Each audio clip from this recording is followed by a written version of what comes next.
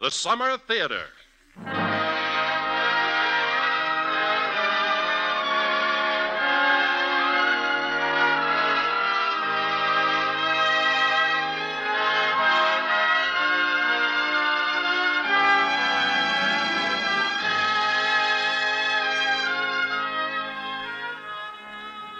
Welcome to the Summer Theatre, a dramatic hour of romance, love, and adventure.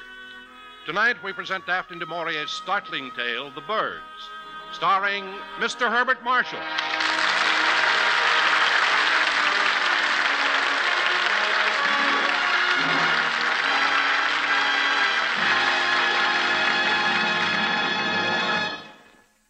Good evening, ladies and gentlemen. This is your host, Don Wilson. Tonight, we're presenting a brand new story by the famous author of Rebecca, Jamaica Inn, Frenchman's Creek, and many other favorites, Miss Daphne du Maurier. Now, this new story, however, is far different from any of these, and in many ways far more exciting. It's a tale I am sure will haunt you for a long time to come. The title is simply The Birds, and our star is Mr. Herbert Marshall.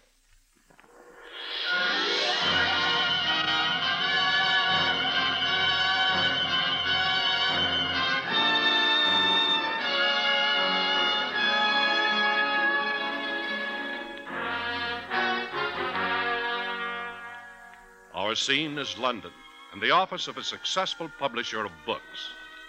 With him sits Jenkins, his editor. Before them on the broad, shining surface of the desk is a manuscript, tattered, worn, its bulk held together with a bit of string. Strange way to submit a story. You say there was no address on it? No, the author left no address. But I wish you'd read it, sir. You like it, huh? You think it's publishable? I don't know. It's terrifying. I can't seem to get it out of my mind. All right, Jenkins, all right. I'll read it. But mind you, it better be good. Just read it, sir. Title, The Birds, by John Waite. John Waite. John Waite.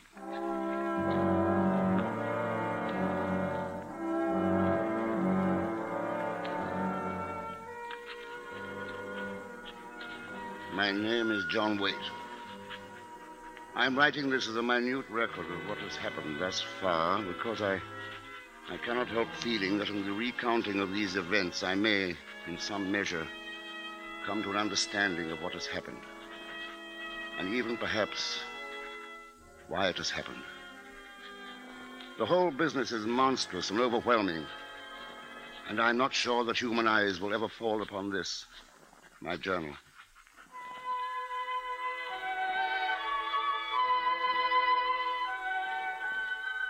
I am a writer of moderately successful fiction, and this small house on the Dover coast is my castle, which I share with my wife, my 16-year-old daughter, my mother-in-law, and one yellow canary.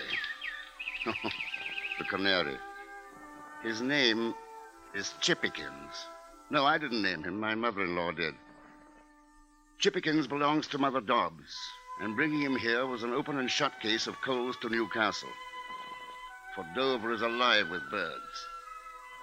And it has been my daily custom, work over, to sit at the cliff's edge and smoke my pipe and watch and listen. The birds, soaring and wheeling in great rushing flocks, flickering in a flat gray sheet just above the grassy slope of the hills, and then bursting all of a bunch, erupting into the sky, restless, ceaseless, ever moving, slashing as one in a perfect arc up, and then for a split moment, almost invisible, as in their turning, the profile, thin as glass, presents itself against the sky. And then as one, in cadence, back again, and with a shrill chorus, gone. Black and white, jackdaw and gull, mingling in strange, restless partnership, seeking some strange liberation, never satisfied, never still. Flocks of starlings rustling like silk, and the smaller birds, finches and larks, scattering from tree to hedge and back again. compelled. By what?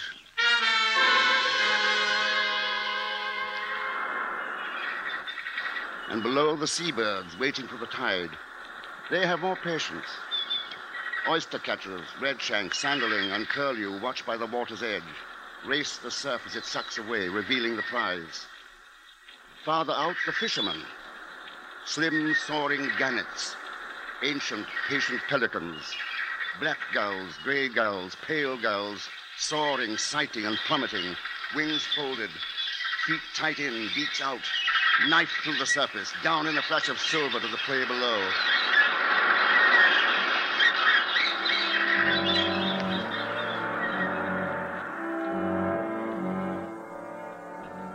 The autumn had been a long one, mellow and soft. The leaves had lingered on the trees, red and gold, somehow reluctant to fall. The days grew hazy and benevolent, shortening imperceptibly.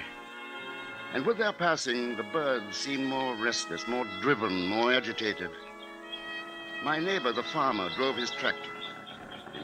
Long, even lines across the western hills, and his figure, silhouetted in the driver's seat, would be lost from time to time in the great cloud of wheeling, crying birds which followed his movements. And I remarked on this. Lots of birds around today. Aye, there are more birds than usual, and daring, too. 1 or 2 gulls came so close to my head this afternoon, I thought they'd knock my cap off. As it was, I could scarcely see what I was doing when they were overhead, and I had the sun in my eyes. I have a notion the weather will change. It'll be a hard winter. That's why the birds are so restless.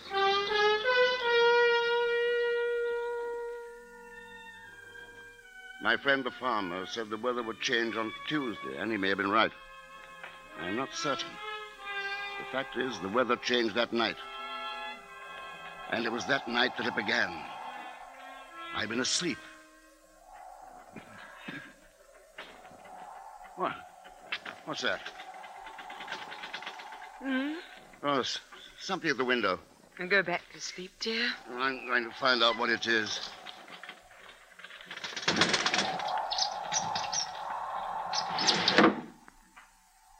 It was a bird. What kind, I could not tell. The wind must have driven it to shelter on the sill.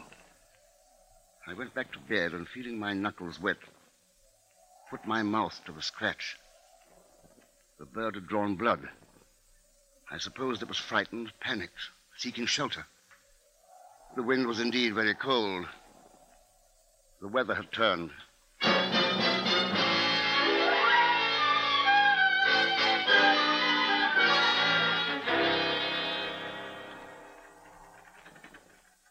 John, are you awake? Yes. See to the window, will you, dear? It's rattling.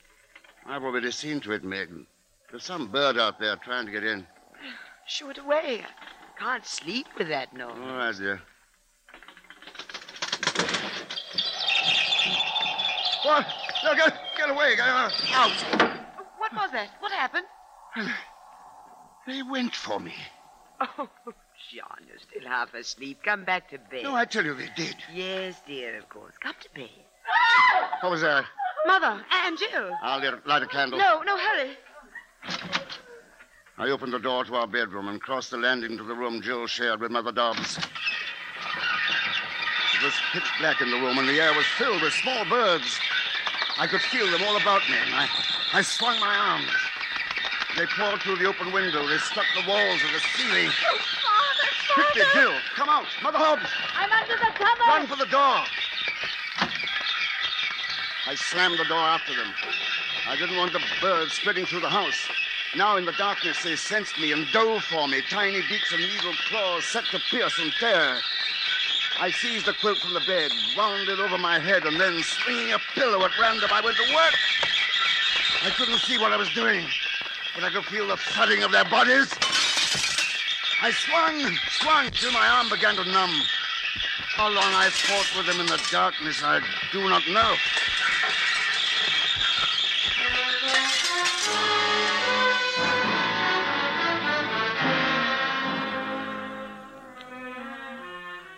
At last, the beating of wings subsided and withdrew. And through the density of the quilt, I became aware of light. I waited, listened, but there was no sound. I dropped the quilt and stared about me in the cold gray light. Dawn and the open window had called the living birds. The dead lay on the floor. They were all small birds. Robins, finches, sparrows, blue tits, larks, bramblings. Birds that ordinarily kept to their own flocks. Now dead and still in a shambles of feathers and broken glass.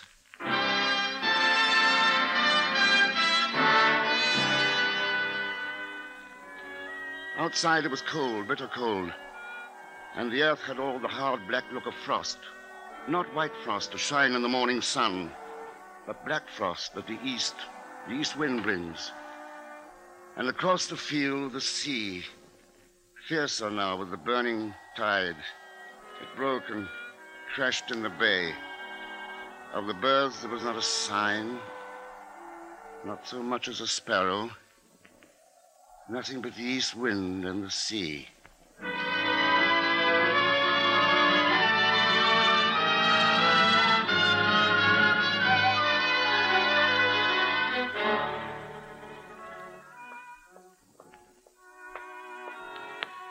Do you want the wireless left on? Please, Mother. Oh, easy, Meg. That stuff stings. It's supposed to. Don't want these scratches to infect. No, I suppose not. I'd say you ought to thank the Almighty they didn't get in your eyes. That's what I'd say. Yes, Mother. Nasty little creatures. One would hardly believe they belonged to the same species as little chippykins here. You're a proper little gentleman, aren't you, Master Chippykins? Not a bit like those horrid little savages, That's odd. What? He won't speak to me. Speak? Speak? Chip, chip, cheep. Did Jill get off to school all right? Yes. I hope I brought the right clothing down. I didn't want her to see the room. Didn't want her frightened. She thought it quite a joke. I imagine she's telling the class all about it right now. I suppose. Come, little Chippykins. Speak? Speak?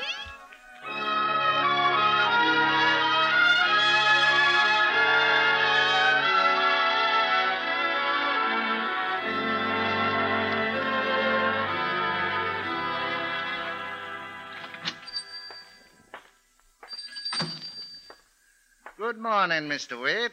Good morning, Mr. Bell. An ounce of tobacco, please, my usual. Your usual? Yes, sir. And what do you think of the weather? Wireless says it's going on all over. Something to do with the Arctic Circle. Oh, really? Black winter, that's what it is, out of the east. I heard the wind come up in the night. Did you hear any birds? Birds? What birds? We had them at our place last night. Scores of them came into the bedroom. Quite savage they were. Here, look at my hand. Well. My goodness, I never heard of birds acting savage, not our birds. I assure you, these scratches are real. Oh, maybe they were some of those foreign birds from the Arctic Circle. Tell you what, put out some crumbs for them. That's what I'd do. Put out some crumbs.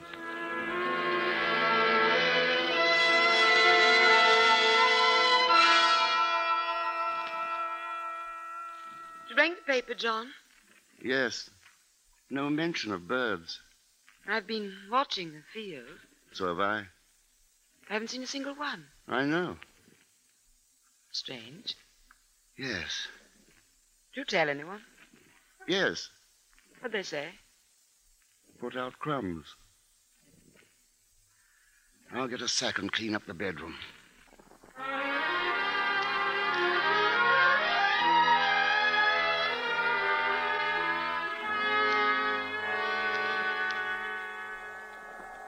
Their bodies filled the sack.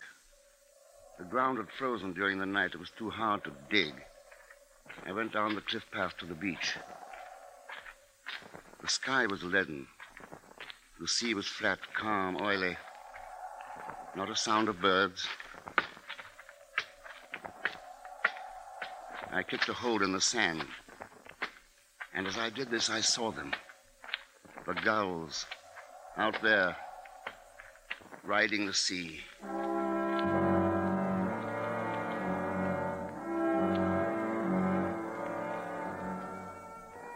What I had thought at first to be sea-scud, wind froth, were gulls. Hundreds, thousands, tens of thousands. They rose and fell in the trough of the sea, silent, like a mighty fleet at anchor. To the eastward and to the west, the gulls were there. They stretched as far as the eye could reach in close formation, packed line on line. Somebody ought to know of this. Something should be said. But what? Could I call the police? Hello, Constable? I want to report some birds. Oh, no, they'd think me mad. They'd think me drunk. Take my report with great politeness and thank me. But they were out there, waiting. Waiting. For what?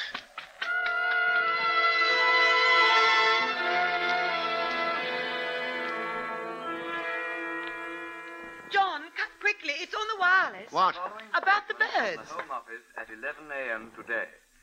Reports from all over the country are coming in hourly about the vast quantity of birds flocking above towns, villages, and outlying districts, causing obstruction and damage and even attacking individuals. It is thought that the Arctic airstream at present covering the British Isles is causing birds to migrate south in immense numbers, and that intense hunger may drive these birds to attack human beings. Householders are warned to see to their windows, doors, and chimneys, and to take reasonable precautions for the safety of their children. A further statement will be issued later. There, you see? Wait till Mr. Bell hears that. And just now, down on the beach, I saw 1 million gulls riding on the sea, waiting. Waiting? Waiting for what, John? I don't know. Well, the bulletin said the birds are hungry.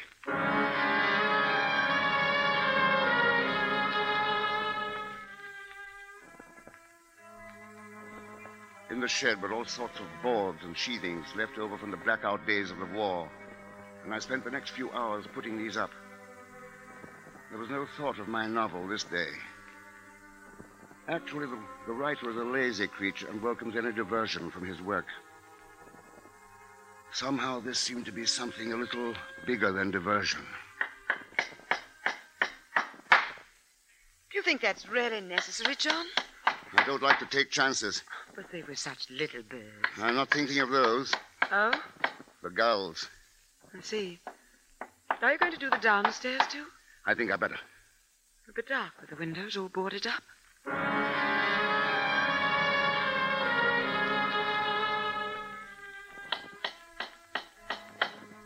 At each window, the process was the same. I nailed the boards to the sills from within the rooms. And by the time I reached the kitchen, Meg and Mrs. Dobbs were listening to the wireless again. The sky was so dense at 1 o'clock this afternoon that it seemed as if the city was covered by a vast black cloud. The birds settled on rooftops, on window ledges, and on chimneys. The sight has been so unusual that traffic came to a standstill in many thoroughfares. Work was abandoned in shops and offices, and the streets were, and still are, crowded with people standing about to watch the birds. We take you now to our roving microphone in Piccadilly Circus. I've been standing here for hours. We cannot begin to describe the enormous variety of birds which are circling overhead. I have never seen anything like it. Standing beside me is the gentleman... what is your name, sir? Jenkins, Peter Jenkins. What do you think of the birds, Mr. Jenkins? Oh, never saw nothing like it. I swear I never did. Well, just before we went on the air, you were telling these people and myself about your cats. I wonder if you would mind repeating that for our audience. Lord, lummy, they wouldn't want to hear none of that. Oh, I'm sure they would. Well, I've got these 3 mouses, you see. Big bullying alley cats they are, hard as nails. And out where I live, the birds keep a wide berth around my cottage. Well, this morning I looked out of the window and saw what we all saw, and I says to my cats, I says, all right, men, Arthur, Freddie, and you, Leon, out and at 'em. You see, one of their jobs, my cat's jobs, that is, one of their jobs is to keep the birds scared out of the vegetable patch. So I opened the door and they started out. Then they saw all them birds, and they just turned around with their back hair all up and their tails looking like porcupines, They turned and run into the bedroom and under the bed and wouldn't come out for love or money or the dish of cold water I throwed at them. Thank you, Mr. Peter Jiggins. Now we have a lady here at our microphone. What is your name, miss? Come on. There's nothing to be nervous about. What are you doing? Oh, I thought I'd see if the American stations have heard about it. She lies. Listen to the mockingbirds. Listen to the mockingbird. The mockingbird. That's the Americans' reaction. Dear me, they never do take a thing seriously. It seems that we're having a little trouble with our mobile unit. A number of birds have settled on the antenna. Well, can't you chase them off or something? We've got to complete this broadcast. Well, try throwing something at them. I don't know, stones, anything. Ladies and gentlemen, we regret this unfortunate circumstance. I'm sure we'll have the situation straightened out in a moment. Would you please bear with us on this most unusual of all days? And now we return you to our main studio for a brief program of recorded music.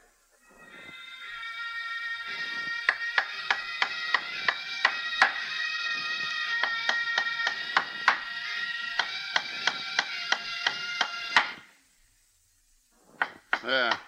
That ought to hold it. If you want my opinion, it's all nonsense. That's what it is. Oh, Mother. Boarding this place up so we have to light the lamp, and it's only 3 in the afternoon. Tell me, how much singing has Chippikins done today? Not a note. He's off his feed, that's what. Look at him. He's so nervous and agitated, what with all your banging. See? I saw. The bird seemed possessed. He flew from one corner to the other, his shiny black eyes flicking from one of us to another, yellow wings quivering. John, look out there. Where? The ocean. Oh, you mean that cloud, that big black cloud? It's not a cloud, John. It was the gulls. A black mass of them that towered a mile high. They circled thousands upon thousands, lifting their wings against the wind. And they were silent. They made not a sound. They just went on soaring and circling, rising and falling, trying their strength against the cold east wind. John, where are you going? I'm going for Jill. I'll wait for her at the school bus stop. You keep the door closed. I'm frightened. Keep it closed until you hear me call.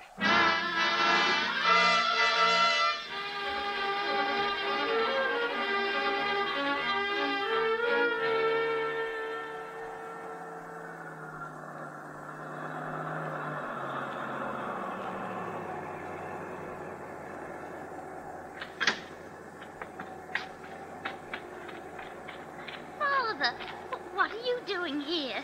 Come, Jill, hurry. Well, all right, but you look so funny.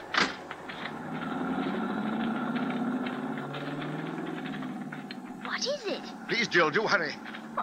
What's that strange cloud? That's it, tell you what. Let's race the rest of the way. Oh, Father, you know I can beat you. Oh, come on, then. Get your shilling. Wait a minute. Look at the cloud, Hurry, Father. Jill, in the name of heaven. Why, it's birds. Look, Father, birds. And it's coming this way. Run. But they won't hurt us, will they? Faster.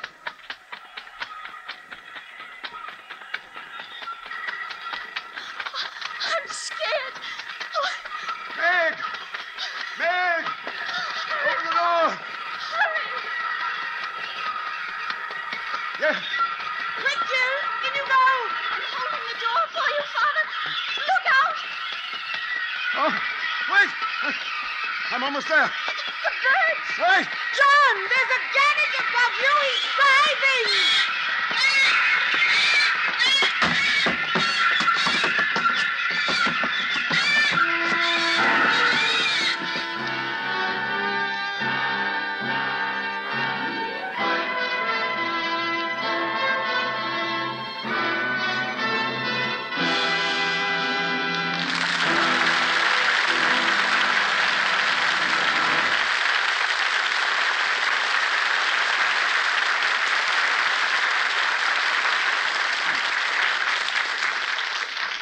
It's Linkletter Times 2, Tuesdays on CBS Radio. That's right. Tuesdays in the daytime, you enjoy lively Arc Linkletter on House Party at its regular time. Then Tuesday nights on most of these same stations, Art is back again on People Are Funny. House Party in the daytime, People Are Funny in the evening. It's Linkletter times 2, Tuesdays on CBS Radio. Tomorrow, your share of fun is waiting for you on both of these laugh-packed shows.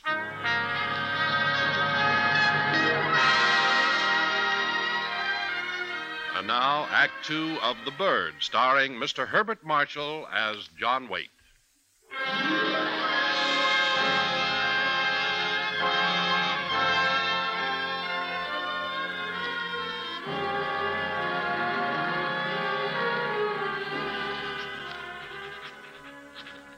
My wounds were, fortunately, not deep.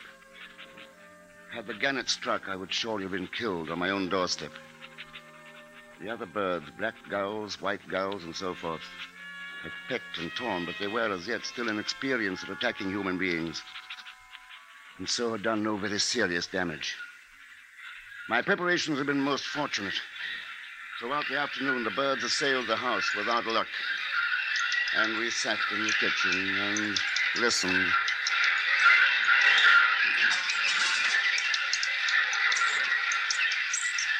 We listened, and we watched Chippykins. The madness which had seized the other birds now was his, too. He glared at us with malevolent hatred in his tiny eyes, thrust his short, pointed beak at us through the golden bars of his cage, threw himself again and again at the little gate, hoping to break it down. Oh, I'm afraid for him. He'll hurt himself. Good. Poor little man, he can't help himself. He must have caught something from all those awful birds outside. Turn on the wireless. Let's have the wireless. I'll do it. Father, What? the school bus. Do you suppose the kids are all right? Oh, yes, I wouldn't worry about it. I hope so. Chippykins, do leave off that, darling. You'll hurt your little self. Yes, baby. The ma's here. Oh, Mother, what happened? he bit me. Here, look at my finger. Oh, dear. I'll get the iodine. And you can leave off that, John Waite. As you said, Mother Dobbs, he can't help himself. I'm going upstairs and check things.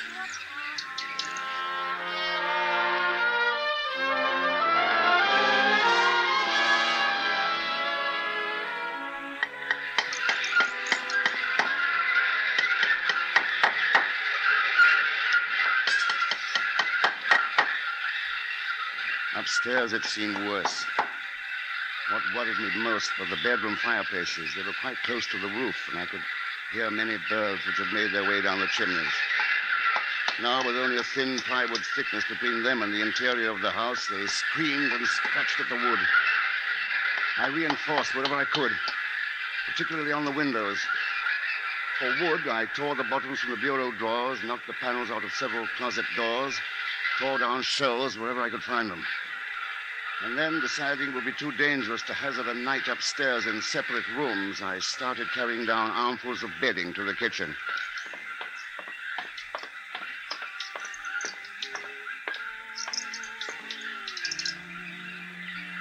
John, what on earth are you doing? I thought, just for fun, we'd sleep down here. Oh, you're carrying this game too far. How's your finger? Oh, be still. Here, Jill, help your mother. Righto, Father. And Meg, what's for supper, huh? I'm very glad for the cheese sandwiches. I had intended going to the market this afternoon. Oh? I'll go in the morning. Yes, of course.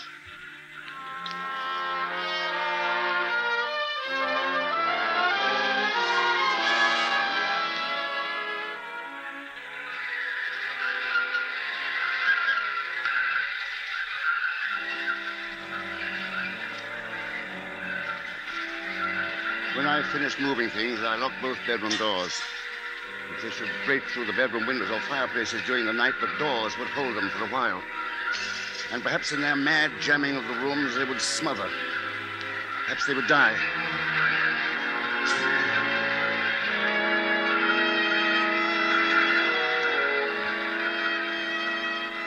At the landing, I piled as much furniture as I could. Made a solid wall of bureaus, tables, chests, mattresses, and so forth.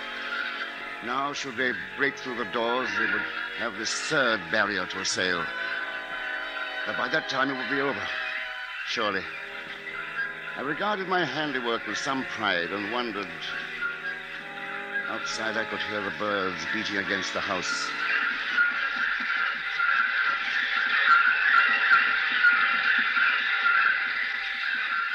Wings brushing the surface, sliding, scraping, seeking a way of entry.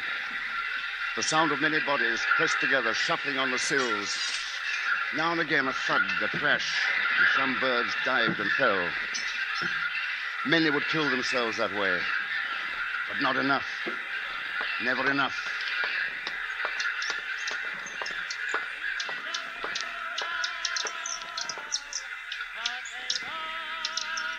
John? Yes, Meg? There's to be another report in a moment. The man said so. Good. Here, eat your cheese sandwich. It's good. Oh, thank you. This is London calling. A national emergency was proclaimed at 4 o'clock this afternoon. Measures are being taken to safeguard the lives and property of the population, but it must be understood that these are not easy to effect immediately, owing to the unforeseen and unparalleled nature of the present crisis. Unparalleled. Get him. Every householder must take precautions to his own building, and where several people live together, as in flats and apartments, they must unite to do the utmost they can to prevent entry. It is absolutely imperative that every individual stay indoors tonight, and that no one at all remain on the streets or roads or anywhere without doors. The birds, in vast numbers, are attacking anyone on sight, and have already begun an assault upon buildings. But these, with due care, should be impenetrable. The population is asked to remain calm and not to panic. Owing to the exceptional nature of the emergency, there will be no further transmission from any broadcasting station until 7 a.m. tomorrow.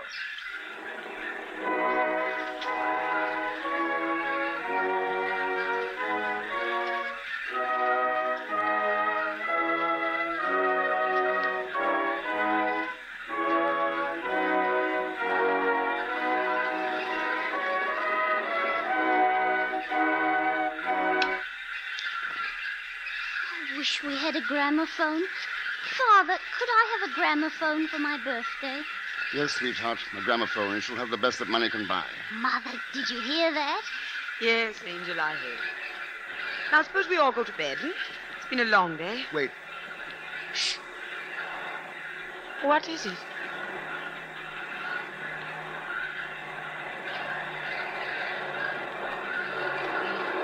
It's planes. The RAF. Good old RAF.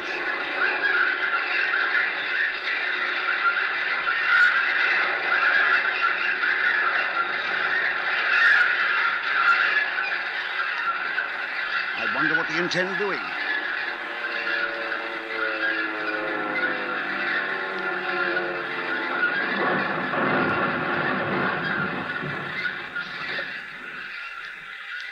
What was that, I wonder? Oh, probably a bomb of some sort. I wouldn't worry about it. Well, I must say I feel better now. Mother Dobbs, mind you say goodnight to Chippykins. I'm not speaking to him, the ungrateful little wretch.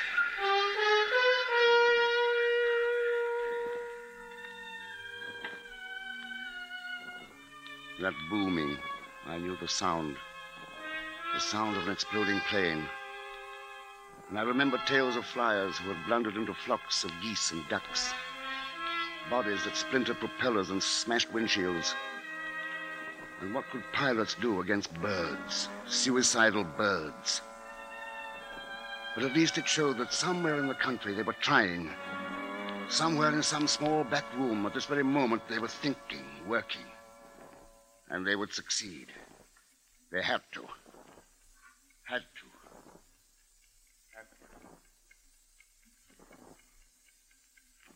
John. John, wake up.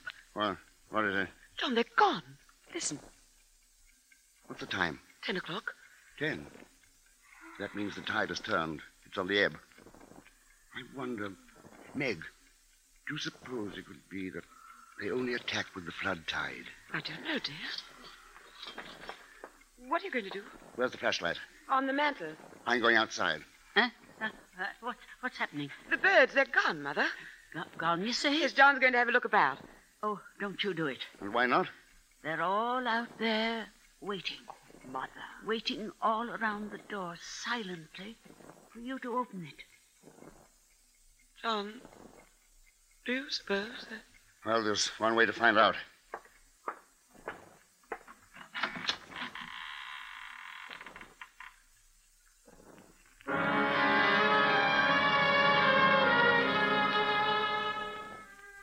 It was a scene of such violent death as few men have witnessed. All about me, wherever I threw the torch, lay their bodies, drifted as snow drifts, as sand drifts, their eyes bright in death, twinkling in unwinking points of fire. It was silent, so silent, yet I had the feeling that out there, somewhere, there was life. There was a shovel near the door, and I put it to use. First, I cleared a path from the door to the side of the house, and there I flashed my torch up. Every pane of glass had been smashed. The jagged edges flashed back my light. Many had birds impaled on them. Beyond, I saw the boards. They looked roughened and strange. There were flecks and streaks of blood on the boards, and a fine crisscross of splinters where the thousands upon thousands of bills had driven again and again into the wood. I shoveled the birds up against the windows and jammed them with my hands into the broken panes. Piled them on the sills and the cracks. A futile gesture. With the flood tide, another wave of assaulters would come and drive through these. But it would take time, and we needed time. John, what are we going to do now? I ought to go over to the farmers. They've got food there and wood. I need more wood. Well, you're not to go. I won't let you go. I'll not be left here alone, John. All right, Meg. I'll wait until morning, until the next ebb tide. Sorry. I understand you. John, what's that? Where? On the hill. See? Fire. It was just next to the spot where I'd spoken to the farmer as he drove his tractor. How long ago? 2 days? 2 months? On the same little hillside. One of the plains, Meg. Come on, let's go back to bed.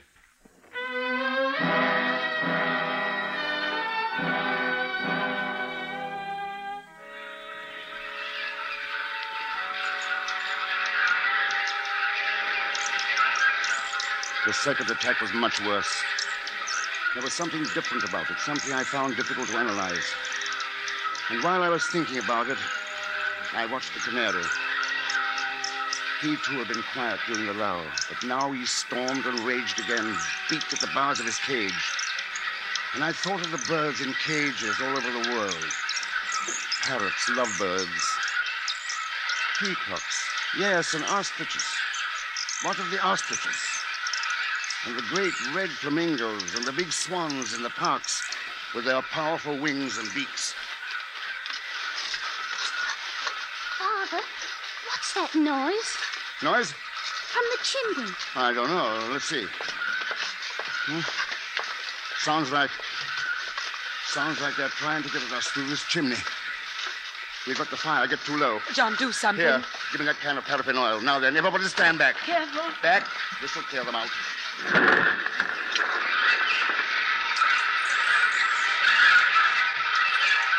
Yeah, that's got it. Jill, you keep the fire up. Don't spare the wood. All right, Father. I'll start the primers. We'll have some cocoa. Good idea. Shall I check and see what's happening upstairs? No, Jill. You watch the fire. Keep it blazing. Poor Chippykins. Now what?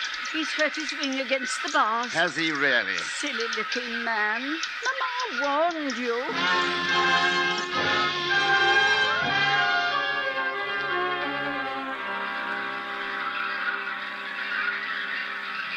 At the head of the stairs, I pushed the barricade aside and listened at the bedroom doors. They'd broken in, and I could hear them screaming and scratching at the thin doors. And with the scratching, I became conscious of a new sound. It sounded like talons.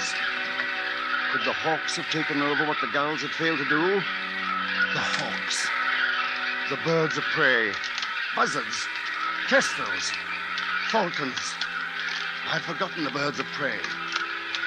And as I listened, I could hear the soft patter of thousands of feet across the floors of the bedrooms and the sounds of talons, of splintering wood.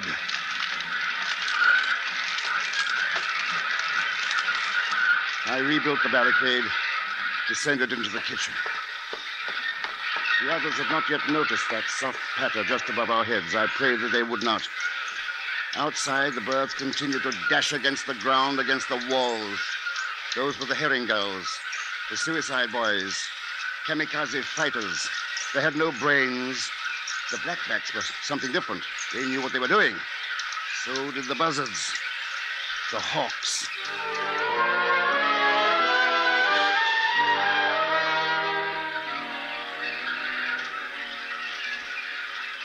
I thought of the things to do in the morning. There were so many things we needed to withstand siege. A car. If I could hire a car between the tides and use it to carry things. Food, oil for the stove, lumber and nails, sheets of metal for the windows, oh, so many things. I wondered and worried and dozed.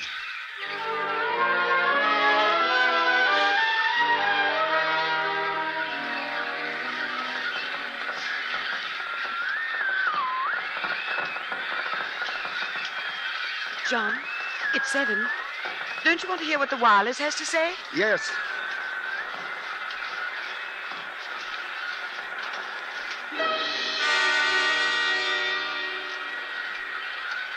It's 20 after. I can't understand it. Don't touch the knob.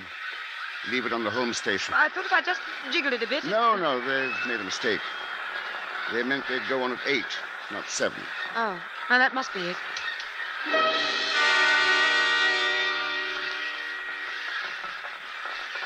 It's 10 after 8, John. Maybe it's broken. No, I've checked that. It's working all right. Birds are letting up. Shh. I thought I heard something. No, nothing yet.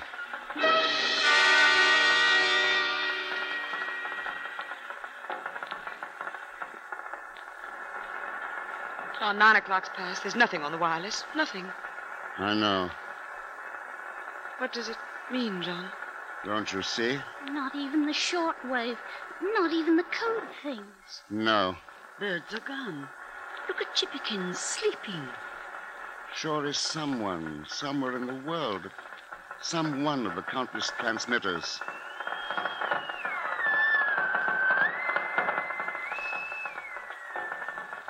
Shall we open the door? Yes, there's a lot to do before the next flood tide.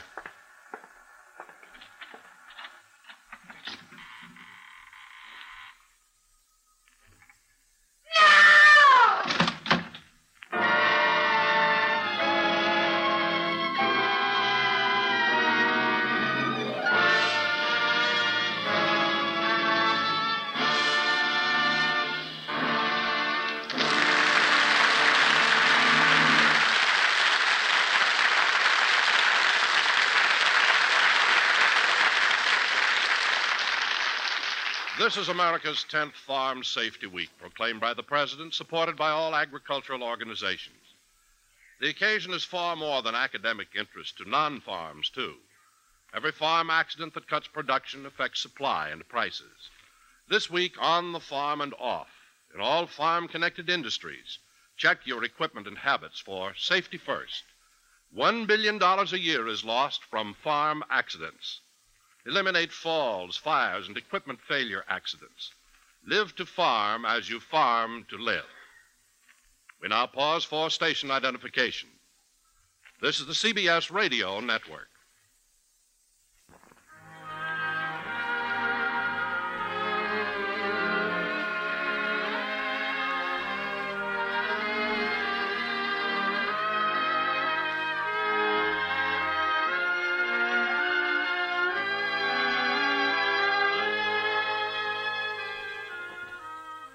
And now we return to the Summer Theater as the curtain rises on Act 3 of The Bird, starring Mr. Herbert Marshall as John Waite.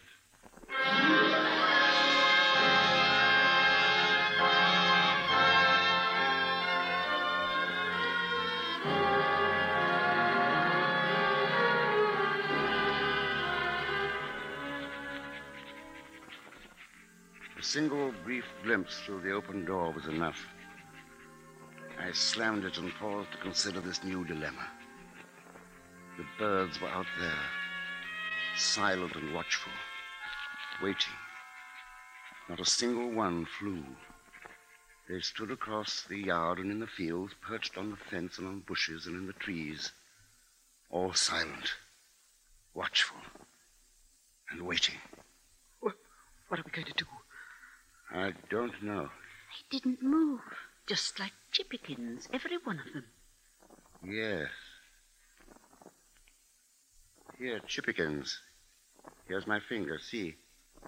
Go on, take a bite. He won't move. Is he asleep? No.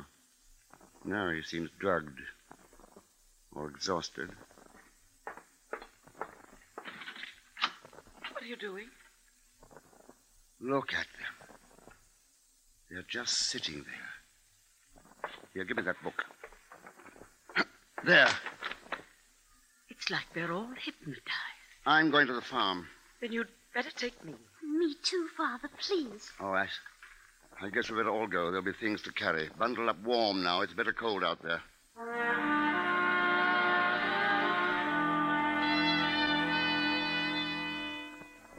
We went by way of the field. I didn't want to risk the road. It was a strange gray day, funereal, and the birds all about us, black and silent and waiting. These were the land birds. Out on the bay, I saw the endless gray carpet of seabirds riding the soft swells of the ebb tide and waiting. Well, there it is. Oh, they did have a time of it. Yes. John, hadn't you better go in alone? Yes. Yes, I think you three had better wait here. I want to go with you. No. I want you to stay and take care of your mother. Look, John, the cows are unharmed. And the sheep. I guess it wasn't them the birds were after. Oh, poor thing, she wants milking. Good idea. There are some buckets over there in the shed, Joe. You and Mother Dobbs milk some of the cows. And I'll come with you, John. Sure you want to? Yes. All right.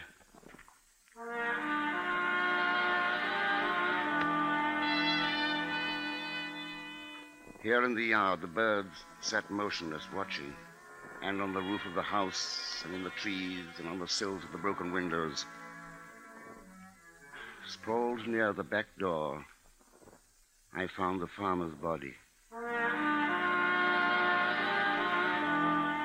Inside, the place was a shambles. But the larder in the storeroom was intact, and we took sacks of flour and a tub of butter, and sugar and tinned meats. Supplies for a siege. Upstairs, sprawled by the telephone, was the farmer's wife. I want to try the wireless. Oh, it's no use. Here, carry these things out to the car. We haven't much time, you know. We taking their car? Yes? Is it right? Call it a neighborly loan, if you like. We'll need more oil for the stove. Yes, I'll get it.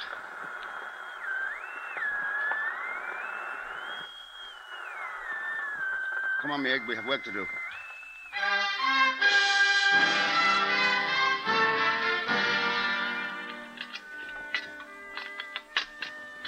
The farmer had been planning to build a new silo, and stacked in the barn were large sheets of galvanized iron.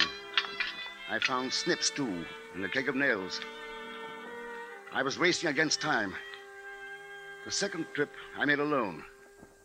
This time I was in search of lumber, hardwood. I tore up the flooring in the hall of the farmhouse. There was a bale of barbed wire. I tied it to the back of the car. And as a final, futile gesture, I went upstairs to the telephone.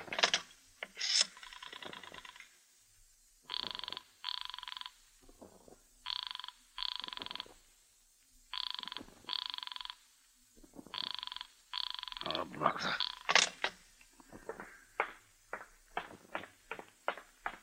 One last look round. It was growing late. And a final gesture.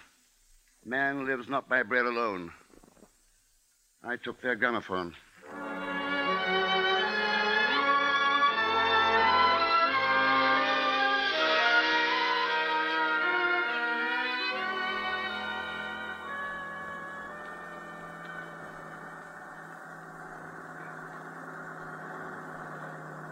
As I came down the little lane to our door, I glanced out to sea, and my heart stood still. I couldn't believe my eyes. There were ships there. Great battleships, 3 of them. The Royal Navy.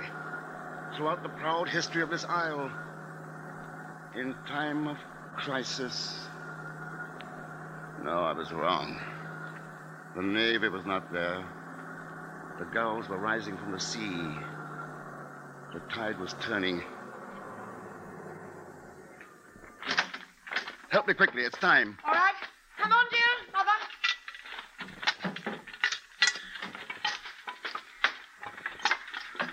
Quickly. We'll have to leave the rest. Yes, hurry. In the house. The gramophone. No, not now. It'll only take a minute. Help her. Oh, here then.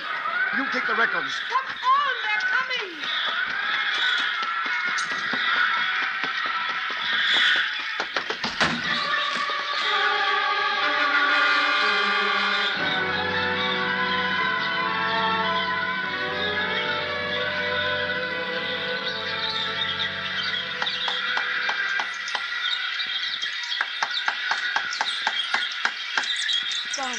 What?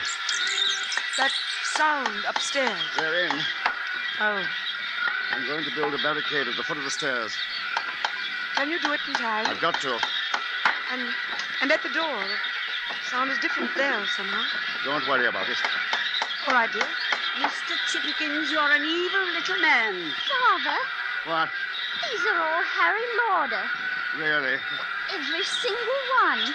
Well, now, dear, they may seem a little old-fashioned to you, but your father and I used to find them quite entertaining when we were courting. Did you really?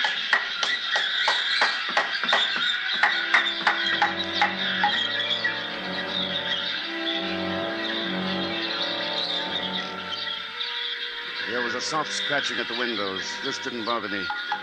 Those were the small birds. But at the door were the hawks. There I would put up sheets of metal, but that meant nails, and the nails were in the car. Still, I had the snips. Oh, there were so many things to do. Fortifications to erect. A plan of defense to follow.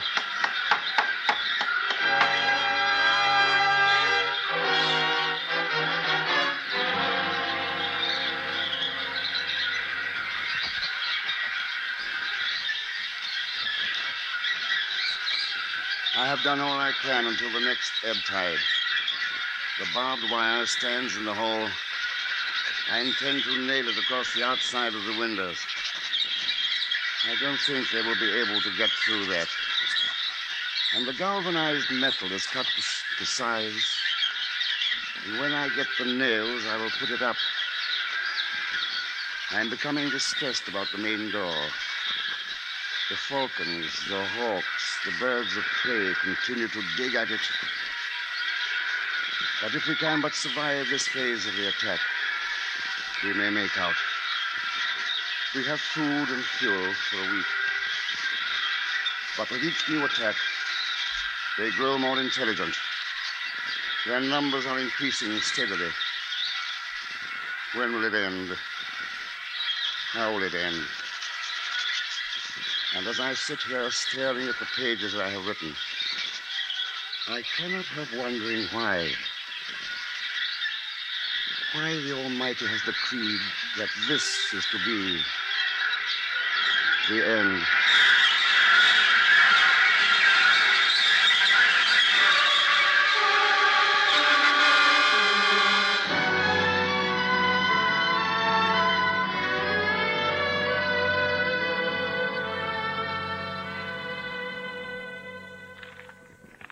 Is this the entire manuscript, Jenkins? Yes, sir.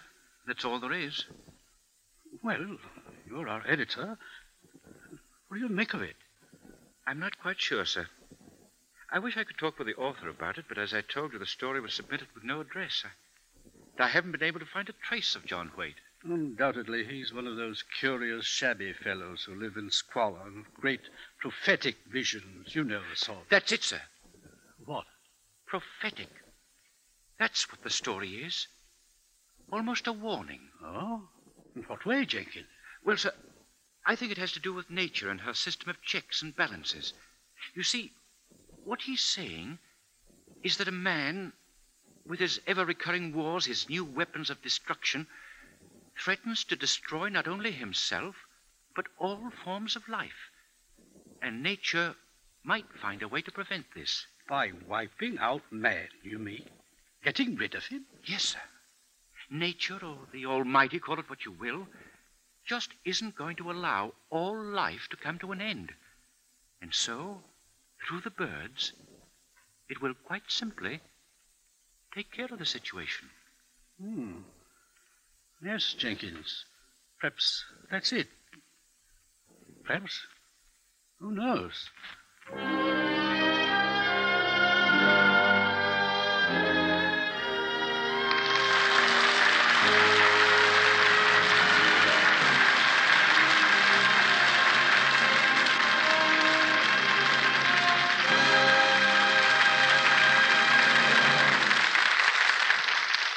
And now, once again, here is our star, Mr. Herbert Marshall.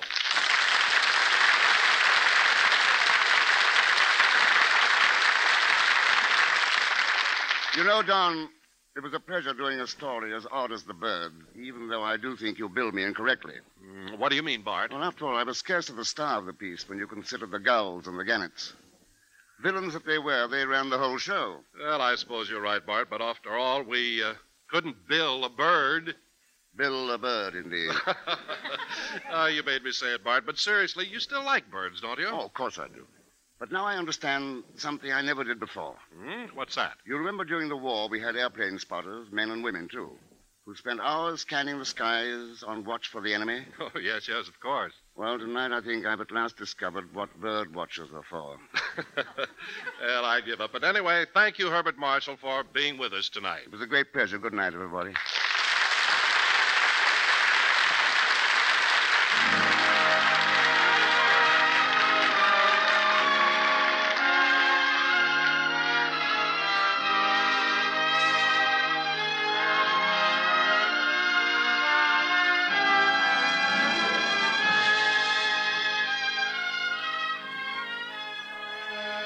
Tonight, you've heard Daphne du Maurier's terrifying tale, The Birds, especially adapted for the Summer Theater by James Poe and starring Mr. Herbert Marshall. Featured in the cast were Betty Lou Gearson as Meg, Gloria Gordon as Dobbs, Betty Harford as Jill, Herb Butterfield as the publisher, William Johnstone as the editor, Tudor Owen as the shopkeeper, Ben Wright and Alistair Duncan as BBC announcers. Our producer-director is Fred Mackay. Herbert Marshall may shortly be seen in Riders to the Stars, a United Artists release.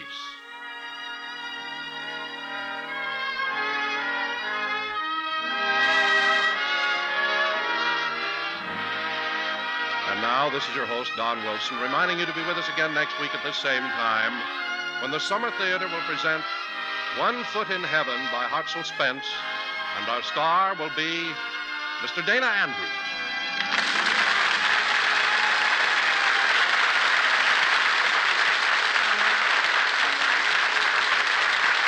This is the CBS Radio Network.